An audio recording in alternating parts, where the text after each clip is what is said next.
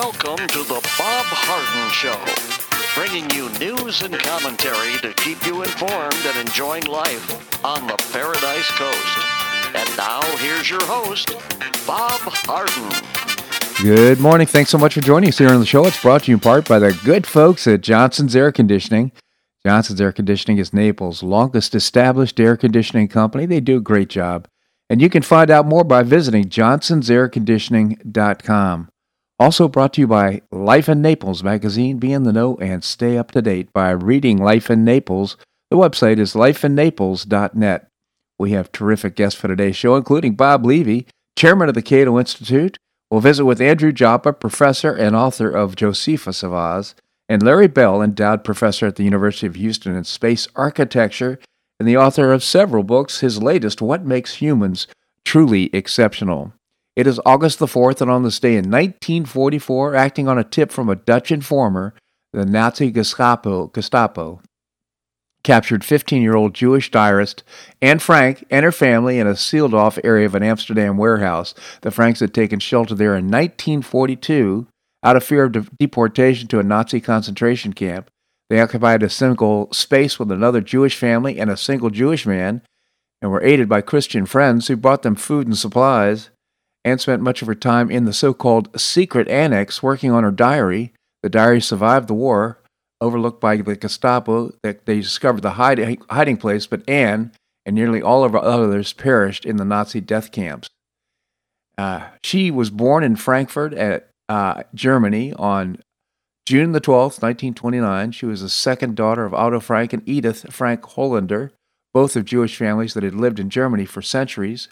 With the rise of Nazi leader Adolf Hitler in 1933, Otto moved his family to Amsterdam to escape the escalating Nazi persecution of Jews. In Holland, he ran a successful spice and jam business and attended Montessori school and other middle-class Dutch children, with other middle-class children, with German invasion of the Netherlands in 1940, she was forced to transfer to a Jewish school.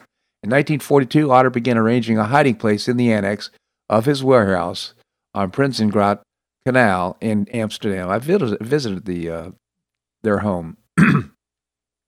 On her 13th birthday in 1942, Anne began a diary relating her everyday experiences, her relationship with family and friends, and observations about the increasingly dangerous world around her. Less than a month later, Anne's older sister, Margot, received a call-up notice to report to a Nazi work camp. Fearing deportation to Nazi concentration camp, the Frank family took shelter in the secret annex the next day. 1 week later, they were joined by Otto Frank's business partner and his family. In November, a Jewish dentist, the eighth occupant of the hiding place, joined the group as well. For 2 years, Anne kept a diary about her life in hiding that is marked with poignancy, humor, and insight. The entrance to the secret annex was hidden by a hinged bookcase, and former employees of Otto and other Dutch friends delivered them food and supplies procured at high risk. Anne and others lived in rooms with blacked-out windows and never flushed the toilet during the day out of fear their presence would be detected. In June 1944, Anne's spirits were raised by the Allied landings at Normandy, and she was hopeful that the long-awaited liberation of Holland would begin soon. On August the 1st, 1944, Anne made her last entry into the diary. 3 days later, 25 months of seclusion ended with the arrival of the Nazi Gestapo. Anne and the others had been given away by an unknown informer, and they were arrested along with 2 Christians who had helped shelter them. They were sent to a concentration camp in Holland, and in September, Anne and most of the others were shipped to Auschwitz, the death camp in Poland. In the fall of 1944, when the Soviet liberation of Poland underway, Anne was moved with her sister to a Bergen-Belsen concentration camp in Germany. Suffering under the deplorable conditions of the camp, the 2 sisters caught typhus and died in February 1945. The camp was liberated by the British less than 2 months later. So sad. Otto Frank was the only one of the 10 to survive the Nazi concentration camps. After the war, he returned to Amsterdam via Russia and was reunited with one of his former employees who had helped shelter him. She handed him Anne's diary, which she had found undisturbed after the Nazi raid. In 1947, Anne's diary was published by Otto in the original Dutch, an instant bestseller and eventually translated to more than 70 languages. The Diary of Anne Frank had served as a literary testament to the nearly 6 million Jews, including Anne herself, who were silenced in the Holocaust. The Frank family hideaway at Prinsengracht 263 in Amsterdam opened as a museum in 1960. A new English translation of the diary was published in 1945, restoring most of the original material, making it nearly a third longer. What an interesting read, too. She's a little girl. She was making the best of her life under these horrible conditions. The Diary of Anne Frank. Well, this is an uplifting story. It's all over the news now. American wrestler Tamara Mesa Stock has gone viral as she expressed her love for the United States in an interview following an historic Olympic win, which saw her secure a gold medal in the 68K final over Blessing Obaduro, or I can't pronounce that name, of Nigeria. An emotional Mensa Stock draped the American flag over her shoulders, and she took questions from reporters after completing her stunning run in Tokyo by beating this woman in the final of the women's freestyle light heavyweight category. Mensa Stock on Tuesday made history as the first black woman to do that. The American flag around your shoulders looks pretty good, the reporter said to the Olympic gold medalist. How do you feel to represent your country like this? It feels amazing, she said. I love representing the United States. I'm freaking loving it here, and I'm so happy I get to represent the USA, she responded, wrapping the flag around her closer to her body. I love it, she said. The American overpowered Rio 2016 champion Sarah Dosho of Japan and Ukraine's 2018 world champion en route to the final. It feels amazing, and I'm not trying not to cry, she said. I want to go hide in a room, but people keep pushing me to places. It's a dream come true. I know from the beginning that I could be an Olympic champion. It was a scary thought, but I knew it was achievable. The 28-year-old told reporters she was nervous before the competition, but had confidence in her faith and her training. It's by the grace of God that I'm here, even able to even move my feet, she said. I leave it in his hands, and I just pray all the practice the coaches might put me through that pays off, and every single time it does, I get better and better, and it's so weird that there's no cap to the limit of what I can do. I'm excited to see what I can do next. She has told reporters she plans to share her $37,500 winnings, which is news to me. I didn't realize that Olympians. Anyhow, she said she'll share it with her mother to help her achieve her dream. I want to give my mom $30,000 so she can get a food truck. It's her dream, she said. My mom's getting her food truck. She's going to have a little cooking business. She can now really, really, really cook well barbecue. I don't eat it because I'm a pescatarian now, she said. Anyhow, what a refreshing story, huh? And it was, I've now seen it on TV. It's just amazing, the story of this woman, so proud to be an American and so humble in her victory. Not like the gold for kneelers, the U.S. women's soccer team, who was knocked out of the Olympics by Canada in a 1-0 defeat. America-hating anthem kneeler Megan Rapinoe was in tears following the U.S. women's shocking loss to Canada. They're going to go for the bronze. She'll soon be a footnote in history. Well, this story is so interesting. Ron Watkins, Code Monkey Z, released several photocopies of Monday released to him from an alleged Dominion voting system employee. There's a whistleblower here in Dominion voting system. The documents prove that Dominion had remote access to their equipment during the elections. On Tuesday, Monkey Z published the video that proves that Dominion CEO John Polis lied under oath about the remote access. It's a pretty explosive development. This is, of course, one machine, but I'm sure all the machines had this access. And again, demonstrates the election was stolen. And China had a big part in it. President Joe Biden said that New York Governor Andrew Cuomo, a fellow Democrat, should resign from his office following a state attorney general report that alleged he engaged in a pattern of sexual harassment and intimidation that violated state and federal laws. I think he should resign, Biden said on Tuesday afternoon during a conference, adding that the state legislature may decide to impeach him. A number of other New York Democrats, including the state's congressional delegation, called on Cuomo to step down. But in response to the Attorney General's report, Cuomo released a video himself denying the allegations and remained defiant against calls for his ouster.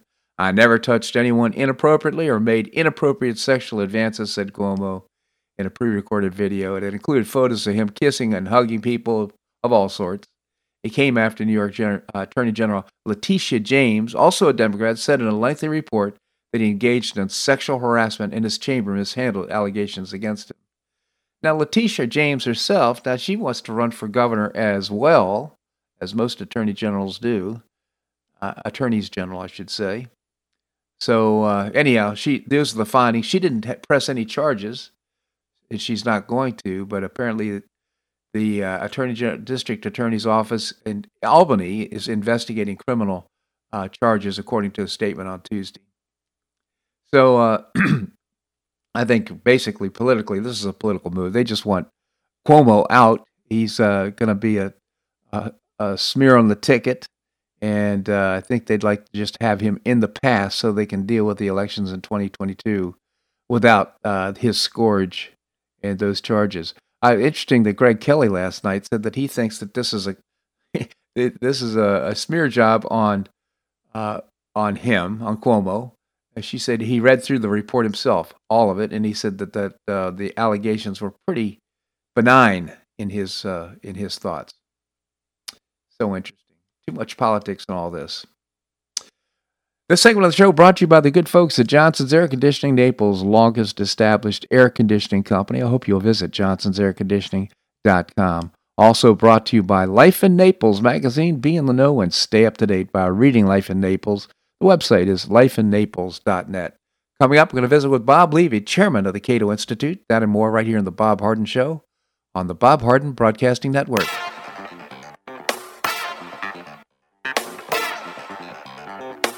Stay tuned for more of The Bob Harden Show here on the Bob Harden Broadcasting Network.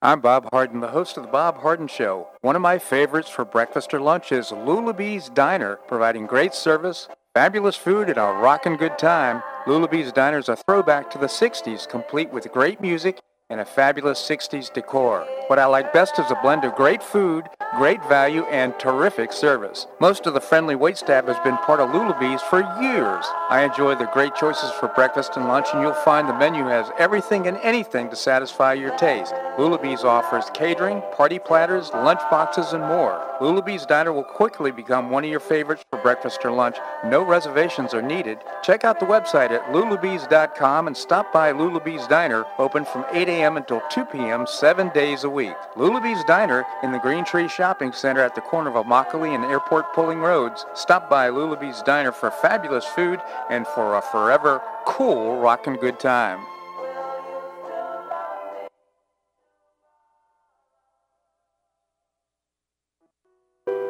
Did you know St. Matthew's House operates the only emergency homeless shelters in Collier County? St. Matthew's House provided more than 500,000 hot meals to those in need last year, and since 2010, 527 men and women have graduated from the St. Matthew's House Justin's Place Addiction Recovery Program. For over 30 years, St. Matthew's House has provided innovative solutions to fight homelessness, hunger, substance abuse, and poverty in Southwest Florida.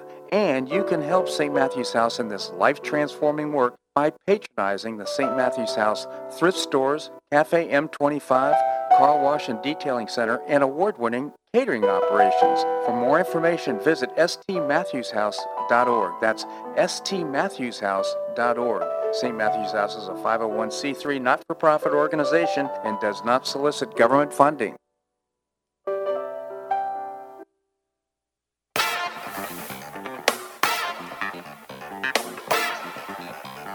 Welcome back to the Bob Harden Show.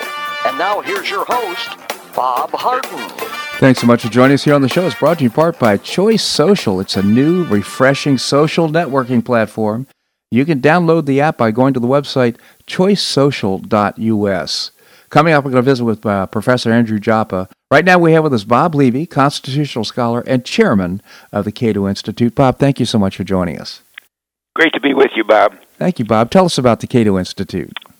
We're a libertarian think tank headquartered in Washington, D.C., and focused on private property and free markets and securing individual rights and limiting government. CATO.org on the web. Thank you, Bob. And we would, after a little hiatus of talking about the last Supreme Court session, we were talking about the differences between conservative and liberal judges in the Supreme Court and the way they apply the Constitution. Did Obama have much of an impact on federal judges and Supreme Court justices? Not on the ideological mix of the court. We had liberal Justice Sonia Sotomayor selected by Obama to replace David Souter, but David Souter was also liberal. And then we had another liberal, Elena Kagan, who replaced liberal John Paul Stevens. So the ideological mix wasn't changed. It was the replacement of older liberals with younger liberals. That has an effect, of course, because it preserves a liberal mix on the court for a longer period of time. Mm-hmm. Looking back, though, Obama had a significant impact on the composition of the trial courts and the appellate courts. Before Obama, 10 of the 13 appellate courts had GOP-appointed majorities. Post-Obama, 9 out of 13 have Democratic-appointed majorities. Wow. Obama appointed 55 appellate judges in 8 years. That's about a third of the total. And those courts are very important. Those appellate courts decide about 3,000 cases each year. Only like 65 to 70 of those cases typically make it to the Supremes, even though there are like 8,000 cert petitions. But the Supremes only take about 65 or 70 cases each year. So it turns out that the appellate appointments are critically important. Absolutely. So how do we contrast Trump? And he appointed 3 Supreme Court justices. Did he also influence the trial and appellate courts? Yep. He appointed 54 appellate judges, 55 for Obama, and 174 district judges. That's a whole lot. 3 circuits reverted to Republican majorities under Trump. So he did have a sizable impact, in addition to, of course, the 3 Supreme Court justices. So, if you like the notion of textualists who are anchored and bound by the written words of the founding documents, then Trump's nominees were your cup of tea. If you prefer this living Constitution that can be manipulated by empathetic judges who have a social consciousness, then Trump was a big problem. I think you have empathy and a social consciousness without, but not have it applied to the law. So right, yeah, it's a great characteristic for a judge or a justice, but it is not a basis upon which you can determine the meaning of the Constitution. Yeah, thank you, Bob. So when liberals and conservatives talk about confirming new judges, both groups condemn judicial activism. What exactly do they mean by judicial activism? Well, in a nutshell, it means intervention by the courts. I mean, either to do what the legislature didn't do or to overturn what the legislature did do. So, of course, the question is whether judicial activism is bad, and the answer, sorry to equivocate, but the answer is yes and no. On the good side, judicial activism may be appropriate as a means to protect rights that the legislature did not protect. That's precisely what judges are supposed to do. So if somebody's constitutional rights have been violated and the legislature hasn't stepped in to stop the violation, then the courts can do that, and they should do that. Mm-hmm. And again, on the good side, judicial activism may be appropriate when a judge overturns an unconstitutional enactment of a legislature.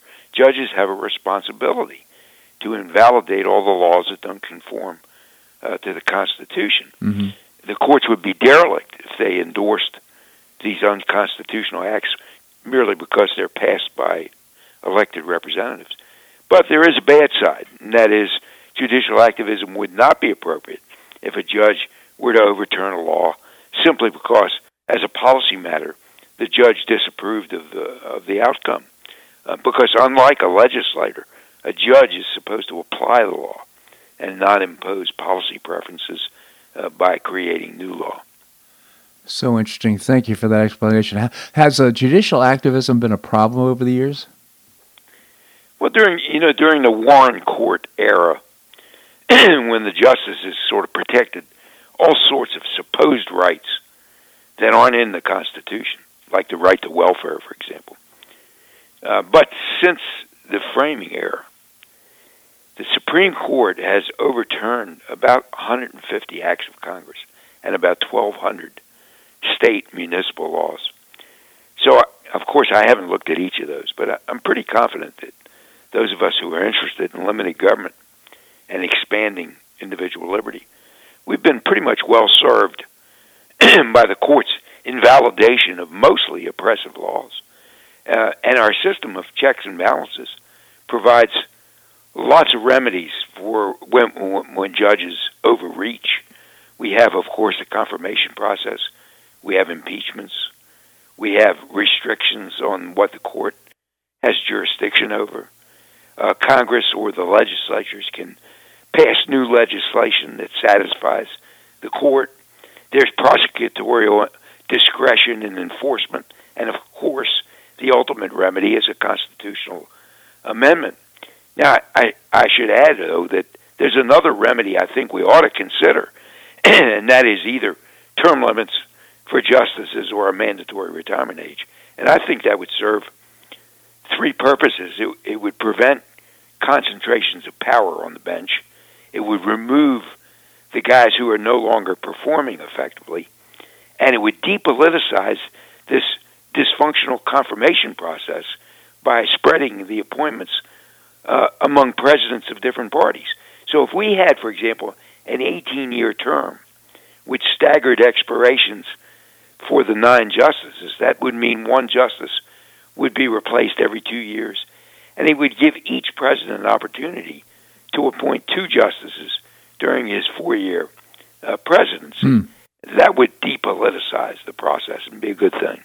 Well, that's such an interesting idea. So how do libertarians view the proper role of judges differently than, say, conservatives?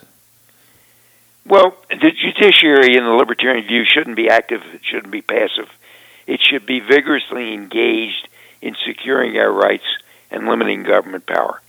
So there are some conservatives who fear too much judicial activism, and they demand that the courts defer, maybe rubber stamp is a more accurate term, rubber stamp the decisions of Congress and the state legislatures. So the conservatives favor judicial restraint when the courts are asked to overturn certain laws. The problem is that blanket judicial deference to the legislature, effectively it removes the courts from this system of checks and balances designed by the framers to prevent the abuse of power.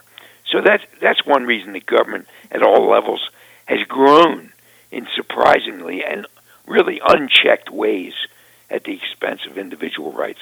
So engagement, I think, is the proper middle ground. Not active, not passive, but actively engaged. I could certainly support that. Bob Levy, again, the chairman of the Cato Institute. I encourage you to visit cato.org, CATO.org. Bob, really refreshing to have this conversation without politics involved. Thank you so much for joining us. Good to be with you, Bob. My pleasure indeed. All right, coming up, we're going to visit with Andy Joppa. Andrew Joppa is a professor and author of Josephus of Oz. We're going to do that and more right here in The Bob Harden Show on the Bob Harden Broadcasting Network.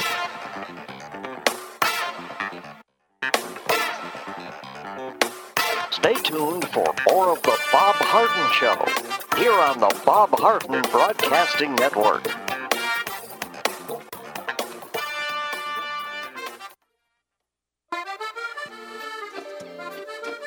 Blue Provence Restaurant is a favorite dining destination for many Neapolitans, including Linda and myself. Blue Provence, located in an historic building in the heart of Old Naples at Creighton Cove, offers a mix of French bistro cooking with bold, fresh Floridian flavors. Experience award-winning cuisine at Blue Provence and enjoy one of Florida's most extensive, eclectic, and fun wine cellars. Dining your choice of the popular Eat-In Bar, the intimate Courtyard Garden, or the beautiful Provencal Caribbean Dining Room. Enjoy a wonderful and memorable evening in a casual and relaxed atmosphere that includes a taste of Provencal hospitality. Blue Provence is open 7 days a week, all year round.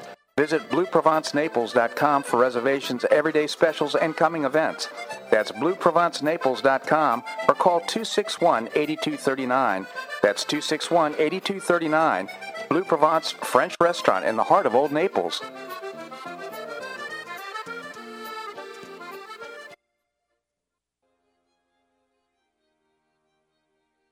Gulf Shore Playhouse is passionately committed to enriching our cultural landscape by producing professional theater to the highest artistic standards and providing unique educational opportunities to folks in a spirit of service, adventure, and excitement. Over the past 15 years, the Playhouse has expanded immensely, outgrowing its current facilities.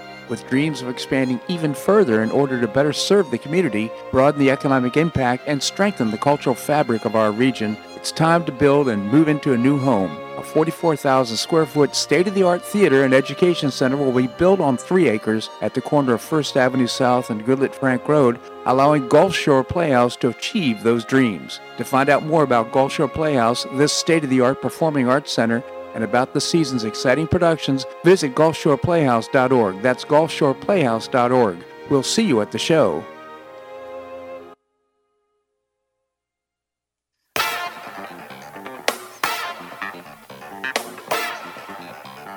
Welcome back to the Bob Harden Show. And now here's your host, Bob Harden. Thanks so much for joining us here on the show. It's brought to you in part by Gulf Shore Playhouse, bringing you professional New York-style theater at its very best. Exciting things happening, building that performing arts center in downtown Naples. You can find out about performances and a lot more. Go to GulfShorePlayhouse.org. We have with us Andrew Joppa, professor and author of Josephus of Oz. Andy, thank you so much for joining us. Good morning, Bob. Good morning, Andy.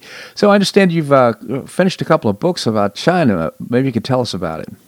Well, it's the summer. I do a lot of reading, and I try to make it as focused as I can for purpose. Let me just start out with some good news, which is what I try to do every Wednesday with you. First of all, Mike Carey in Ohio won his Republican primary. He was a very contested primary, and Trump backed Mike Carey, and Mike Carey won that primary. It's not a huge deal, but I think it does reflect that Trump has an incredible amount of ongoing strength in the Republican Party. I think that's obvious, but sometimes we can see it, as with the Mike Carey election. The DOJ also indicates that the John Durham report, Special Counsel John Durham report, will be made public. Now, I'm not sure about the implications of that. Of course, it depends on the content, but there are possibilities that Durham report will expose many of the irregularities that took place during the period of 2016, late 2015, in terms of the Trump process, and also during the process of trying to damage him through the Congress. So those are two pieces of good news that I think are worth considering right now, Bob. Yeah, absolutely. You know, Kerry actually did win that. I guess it's a primary that he won. But yes. It's a foregone conclusion, though, that he'll be elected because it's a very strong Republican area. But George Soros had 2 candidates who are pretending to be Republicans running in that. One dropped out, so he got another one. Did you know that? I don't think I did know that. Yeah, I hate to admit that, but I don't think I did. Well, no, here's the thing. It's so interesting that this is now the new strategy is sheep and a wolf in sheep's clothing. Running as a Republican and trying to win the election. It's just amazing. Well, I think we really have to be fully aware as Republicans right now as to the potentials that exist, especially through the Soros type of impacts that are taking place. And you're pointing out one that I was not aware of, but I'm not surprised to hear that, Bob. Yeah. So I think we have to become more astute as voters and people assessing the candidates that we're looking at and voting for. So yeah, absolutely. Thanks for that. Thanks for the information. Oh, well, absolutely. Well, the point is we all need to be engaged and informed of what's going on. Don't take things on face value. Yeah, absolutely. I once had a very strong position that I would vote for any Republican over any Democrat. That still has a 99% degree of truth. But I think right now we have too many Republicans that are riding that kind of commitment to absurdity in their political process. We could point out Mitt Romney, Lisa Murkowski, and so forth. These are people that know that they're not in tremendous fear of losing their office, especially in the general elections, because of exactly what I just said, is that there is a commitment to the numbers that are necessary to control Congress and control Washington in general. But right now, I think we have to start considering, do we really want to vote for someone like a Mitt Romney? I think it's a difficult decision, but I think we have to start considering other issues other than the pure numbers issue as it pertains to Washington, Bob. Yeah, you're absolutely right. So tell us about these books. I'm curious. Well, let me just make one other point before we go on. There's a new documentary out called Fallen Angel. It deals with the killing, I would call it the assassination of SEAL Team 6 members in Afghanistan following the Bin Laden killing in Afghanistan, in Pakistan, rather. I'm sorry. And I think it exposes and brings back to mind all the irregularities that existed pertaining to that helicopter being shot down, and the potential that these SEAL Team 6 members were actually assassinated in the helicopter prior to the helicopter going down. Now, those are all conspiratorial type of thoughts, but the Fallen Angel just resurrects a wealth of information that points out the anomalies of that SEAL Team 6 catastrophe that took place in Afghanistan. So I just want to mention that to your listeners, Bob. In terms of a couple of books I just finished. One I'll recommend, not so much for its value as a novel, but for the learning exercise that it may provide your listeners. It's a book by Lawrence Tierney. It's called The Currency Wars. And if someone is looking to get a deep immersion in the understanding of international economics and finance, particularly as it pertains to the battles between the United States and China, Tierney does an excellent job with that process. Again, I wouldn't recommend it as a novel, but I would recommend it as a learning exercise. I think far more important than the Currency Wars by Tierney is a book I just finished called You Will Be Assimilated, China's Plan to Sinoform the World. And this has been written by David Goldman. David Goldman writes under the pseudonym Spengler for the Asian Times. Spengler is chosen as a pseudonym. It refers to Oswald Spengler, who wrote a book in the early part of the 20th century called The Decline of the West. What Goldman functions on primarily, functions in regards to primarily, is an understanding as to what causes the decline of nations. And I've been reading Goldman for many years. He is as reliable and quality a source of information as you can possibly have. He's had a deep immersion, particularly in China, in terms of understanding that nation. And his book, You Will Be Assimilated, talks about the current state of China as it pertains to its projected future in dominating the world. It will not, he projects it not as a takeover per se, but as he describes it, an assimilation. Will they take over all of the control points in the world, Bob? And the control points he defines as being eventually taken in control by the Chinese growth in 5G technology, robotics, artificial intelligence, cryptography.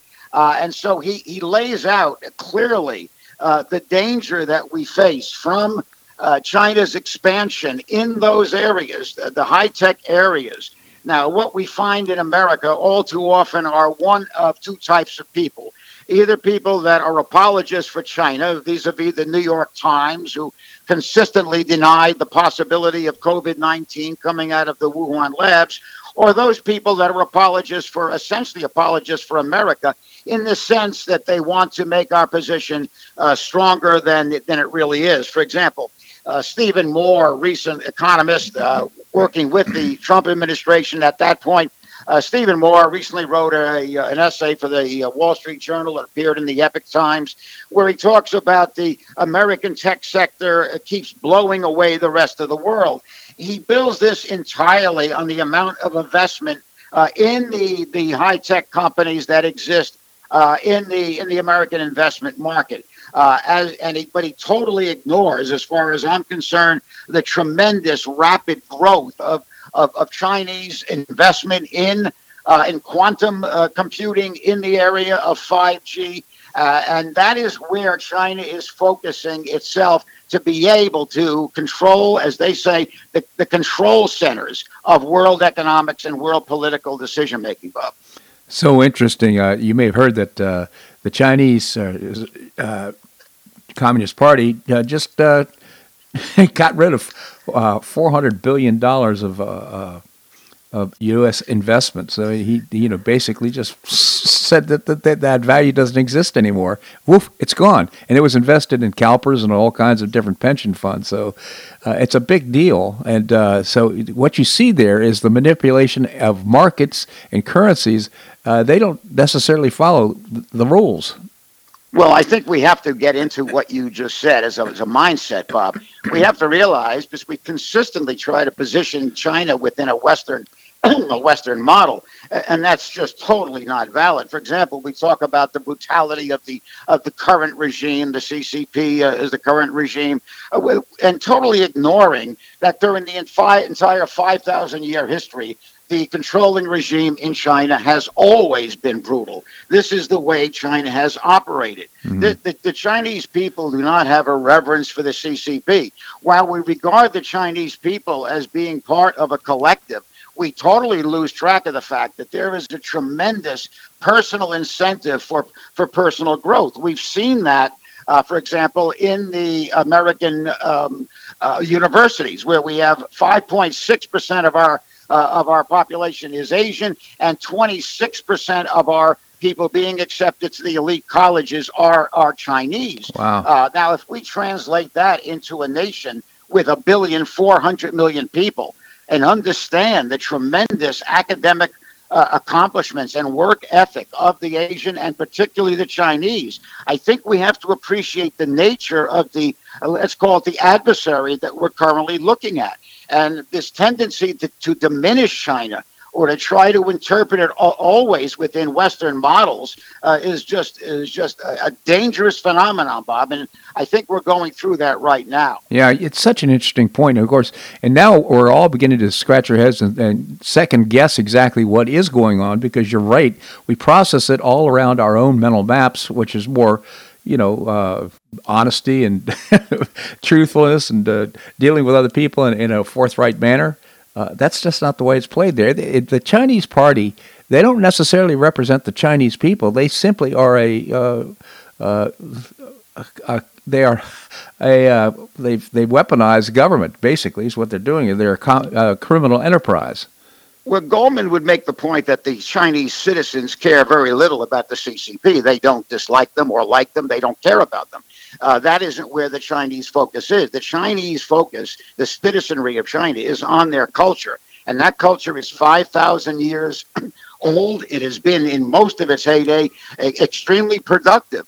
The problem with China historically has always been its internal problems, the great floods, the great droughts, which have always caused them to focus internally. At this point, China has totally gotten those internal dilemmas under control. So at this point, for the first time in China's history, they're able to focus their attention externally, and that's what we're seeing right now. If we look at Huawei, I think the dominant tech company in the world, 50,000 employees, but not only Chinese people, not only are they harvesting the best of the Chinese high-tech graduates from their universities and our universities, but they're also harvesting Western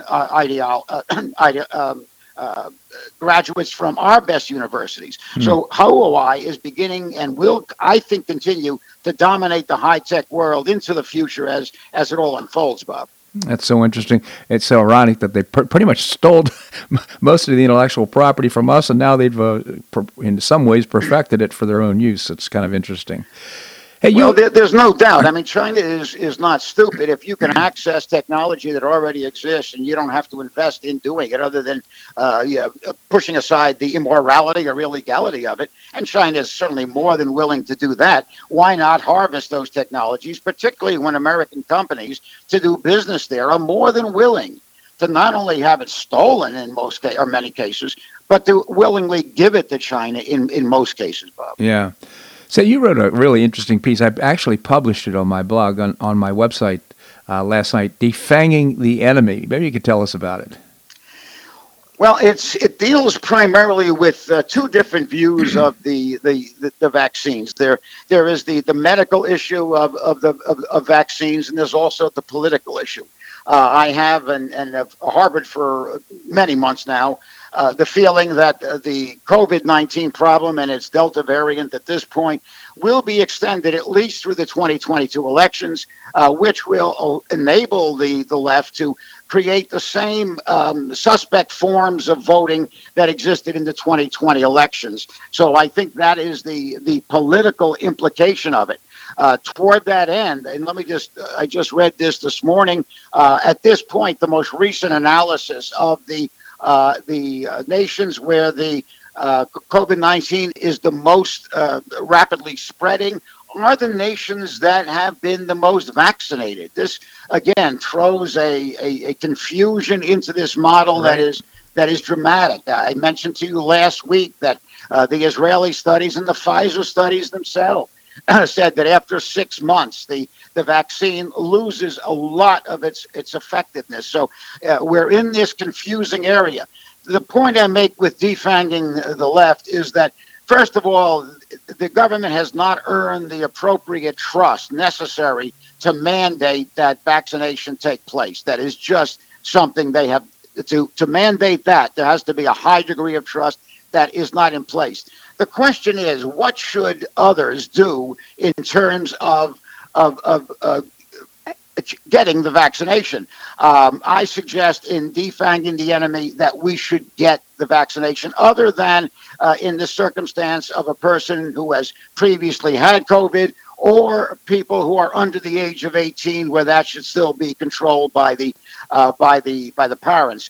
The reason I say that, Bob, is because I think to the degree that there is an active resistance from the right to the vaccination, to that degree, the left will gain extra strength in creating voting irregularities in 2022, which will, I think, not stand us well in terms of the election results that will take place in the midterm, Bob.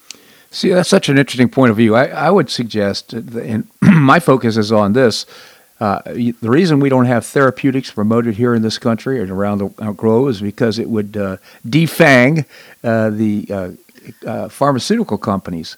In other words, the whole notion of having an emergency approval by the FDA of these different drugs, of these vaccines, would go away if we had therapeutics that worked.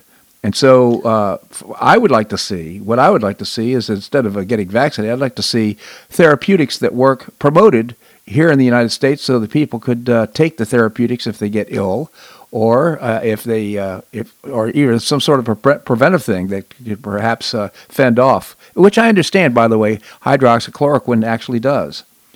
It does. It's proven to be very effective in many circumstances. It's also proven to be very effective over its, I believe, 50-year lifespan, where it's been widely used for other indications. If we look at ivermectin, it's also, so this gets back to my original point as I started talking about this.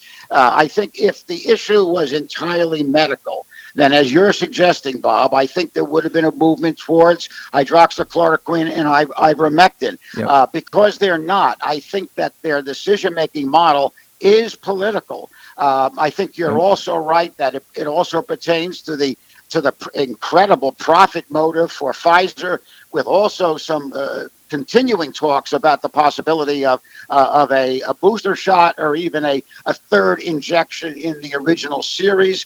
And the money being made by Pfizer is dramatic.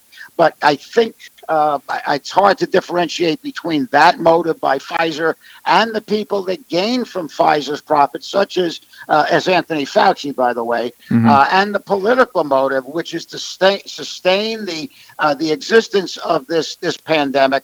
And it's certainly not a virulent pandemic, and the Delta variant is not virulent at all until the 2022 elections. And so my point in defanging the enemy was to try to minimize the strength the left has in using the pandemic going into those midterm elections, Yeah. Bob. No, that makes a lot of sense. And, you can just school's about to start, so all of a sudden, hey, the Delta variant, where did that come? Well, the most recent thing I've read on the Delta variant, and I don't know if it's a valid point of view. I think it's been somewhat documented, is that the Delta variant is entirely the end result of the vaccination process. In other words, it is the vaccination process that has allowed for that mutation to take place in the virus that right now is proving to be highly contagious, although, as I said, not particularly virulent in its impact, Bob. So interesting. Thank you. Hey, before I let you go, do you want to make any comments about the Olympics or Andrew Cuomo? Andrew Cuomo, I have a question. I don't understand why the left is going after Andrew Cuomo. I think they have any moral person and legal person has the right to, but it seems somewhat out of keeping with the normalcy of the left to go after one of their primary candidates. Now, they may identify him as so toxic that they have to shed him before the 2022 elections. Yeah, that may be it. That's how I see it, Andy. That's my main confusion with the Cuomo circumstance. In terms of the Olympics, I think we're seeing a variant of what I suggested before about how the United States, in many cases, tends to process down the Chinese accomplishments. For example, if you look, this is not an important matter, but I think it's indicative of. If we look at the medal count, the most of the United States press reports the United States leading in the medal count. Yep. In that counting, they give equal weight to silver and bronze medals with gold medals. Right. The Chinese are leading in the gold medals, 32-25. Now, the gold medal is who wins. So I think that, and again, I don't believe that's an important consideration other than an indication of how we often deal with trying to downplay the success of the Chinese people and the Chinese government, Bob. So interesting. Again, Andrew Joppa, professor and author of Josephus of Oz. By the way, a great read, Josephus of Oz. I encourage you to get a copy. Andy, always appreciate your commentary here on the show. Thank you so much for joining us. Thank you, Bob, and breakfast soon. Soon indeed. Thank you, Andy. Breakfast with Andy is just as interesting as having him on the show. All right, coming up, we're going to be visiting with Larry Bell, endowed professor at the University of Houston. That and more right here in the Bob Harden Show on the Bob Harden Broadcasting Network.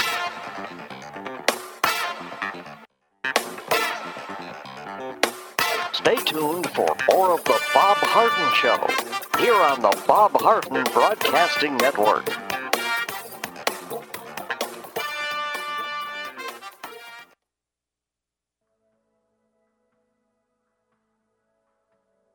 You suffer from joint pain in your shoulders, hips, or knees? I was suffering from debilitating pain in my knees.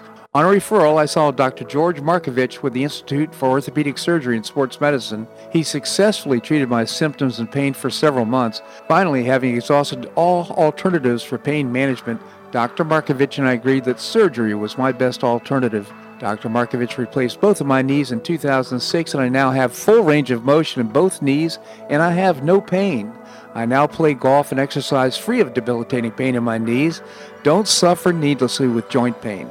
Call orthopedic surgeon Dr. George Markovich with the Institute for Orthopedic Surgery and Sports Medicine at 482-5399. That's 482-5399. He did a great job for me, and he'll help you too.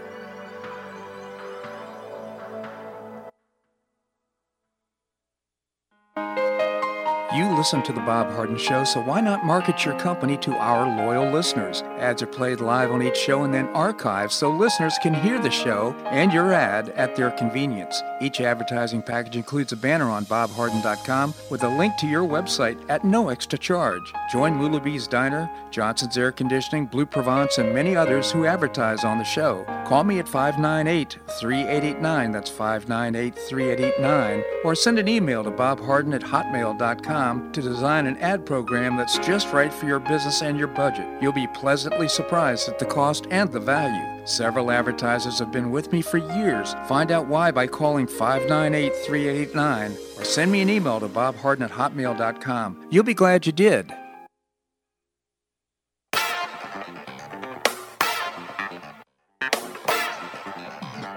Welcome back to the Bob Harden Show. And now here's your host, Bob Harden. Thanks so much for joining us here on the show. It's brought to you in part by the Foundation for Government Accountability, creating policies and programs to get able-bodied folks off of welfare and back to work. You can find out more by visiting thefga.org. We have with us Professor Larry Bell, endowed professor at the University of Houston in space architecture and author of many books. His latest, What Makes Humans Truly Exceptional. Professor, thank you so much for joining us. Well, good morning, Bob. Thank you so much for having me on. Always a pleasure, Professor. And you write your column for Newsmax. It's On Point is the name of the column. It's more than a weekly occurrence. I think you mentioned last week that there's sometimes 2 or 3 columns a week. Your latest is so interesting. Where will independents stand on midterm voting issues? You bring up so many interesting issues. I thought that we'd share it with our listeners. Yeah, I thought it was interesting when I did a little research for that article. And first of all, we think of course, the two parties as being the whole story, the Republicans and the Democrats. And we forget that there's, the Democrats, and these are by self-identified surveys. Mm-hmm. The number of self-identified Democrats and self-identified Republicans is pretty close to even. Mm-hmm. But each of them is a minority compared to the independents. Independents are the big block. They're maybe 40% of the number. And then as you look at how they self-identify, in terms of whether they're moderate or whether they fall strong in one side or the other, they tend to be, by majority, they call themselves moderate. They think of themselves as moderate, which I guess you could take as saying, well, a lot of them feel like they have kind of open minds. They haven't declared for either party, and the majority of the Republicans self-identify as being conservative, and the majority of Democrats also, rather than call themselves progressive, they tend to think of themselves as moderate. So there's that kind of suggests the fact that there's that middle America, or a lot of the voters tend to be kind of moderate in their thinking. Excuse me, that's my dog trying to edge in on the conversation here. Yeah, no worries. But the upshot is, when you look at the way the Democrats are behaving, we think of the Biden administration and we think of the policies.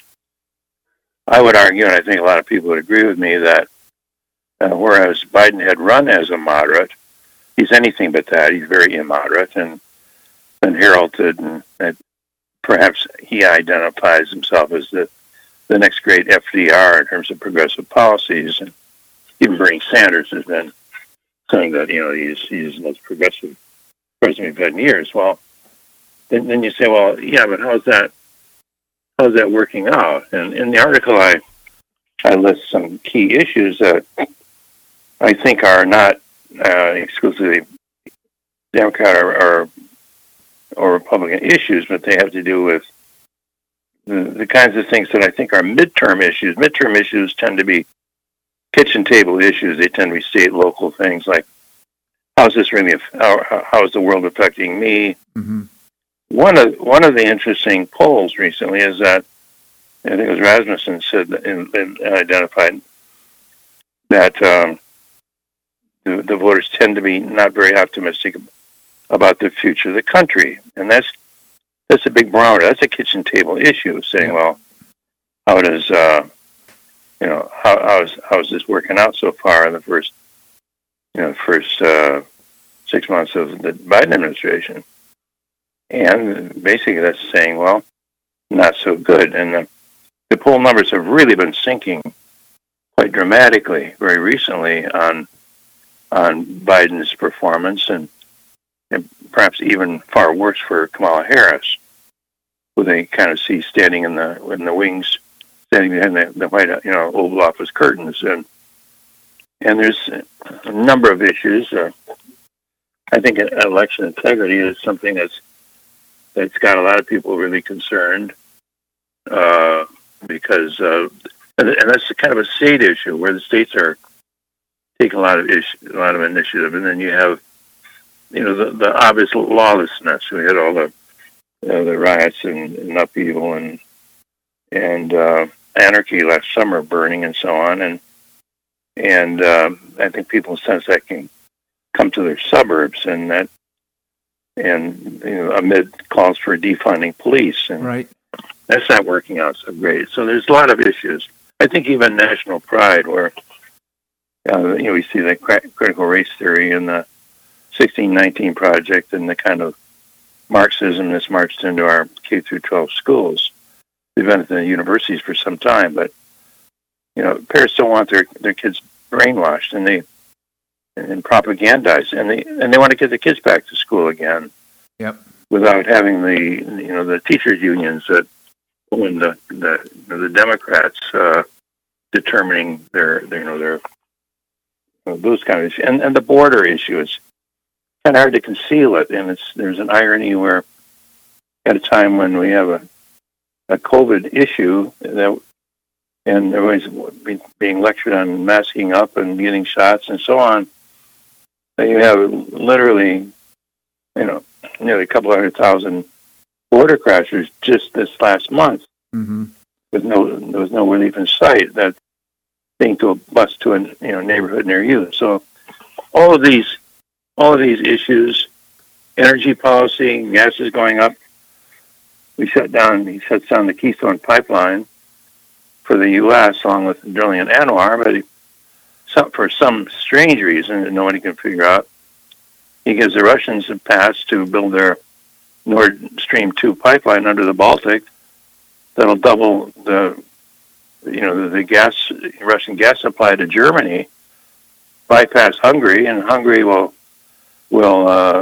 be left in the lurch, and on and on and on. Yeah. And on top of that, you've got the kind of mental cognizance issue and the judgment issue, and that's where the gaffes are more than gaffes. They're huge mental slips going between being pretty lucid, and then all of a sudden something comes out that you say, "Oh my gosh, where did that come from?" Exactly. So it's kind of a long-winded explanation, but that's what the article is about. Well, and most important is when you think about each of these issues, they are, as you pointed out, they are bipartisan issues. Everybody should be concerned about these things, and quite frankly, going into the midterms, I can't see how the Democrats can sustain their part or their stand on these issues, unless, of course, they perpetuate COVID and cheat on the elections. Well, I think they recognize that, and the way I see it, they know that, and I haven't heard anyone predict that even the Democrats predict they're going to take the 2022 House election. Now, the Senate is another question, but the House seems to be pretty clearly lost. So it seems like in order to, and they overreacted. I call it the Hail Mary strategy, where they're trying to push through huge, this AKA infrastructure package, which is social programs, and was Bernie Sanders this morning got this big pitch in the Wall Street Journal about why we should spend another $3.5 trillion on top of the real infrastructure package, which may not even be that real. Yeah, more than 2,000 pages of legislation, all kinds of surprises buried in that. So the people are concerned about inflation, and they see it. They see it when they go to the store. They see it when they put gas in their car, and I think people don't have to be economic geniuses to figure out when you open up the presses and print more money, it's going to drive the cost of hot dogs up. Absolutely, if you can even get them, and so we see inflation happening, and of course, whether it's gas prices or whether it's food prices, it hits the it hits the rural people more, where transportation is more critical, and it hits the poorest among us in terms of the people living from paycheck to paycheck. Yeah. So I don't think it bodes well at all. Not at all, Professor. It's just an interesting column. I refer our listeners to Newsmax.com. Just check out Larry Bell's column, On Point. Where will independents stand on midterm voting issues? And also, What Makes Humans Truly Exceptional? It's a great read. I encourage you to get a copy. What Makes Humans Truly Exceptional? Professor, always appreciate your commentary here on the show. Thank you so much for joining us. Bob, thanks for the opportunity. My pleasure indeed. Well, that's a wrap here on today's show. I hope you enjoyed it. Tomorrow, we're going to visit with Seton Motley, the founder and president of Less Government. Keith Flaw is the co-founder of the Florida Citizens Alliance. Bill Barnett is going to be back on the show, the former mayor of Naples, and Dr. George Markovich, orthopedic surgeon, will be with us as well. I hope you make it a great day on the Paradise Coast or wherever you are. Namaste.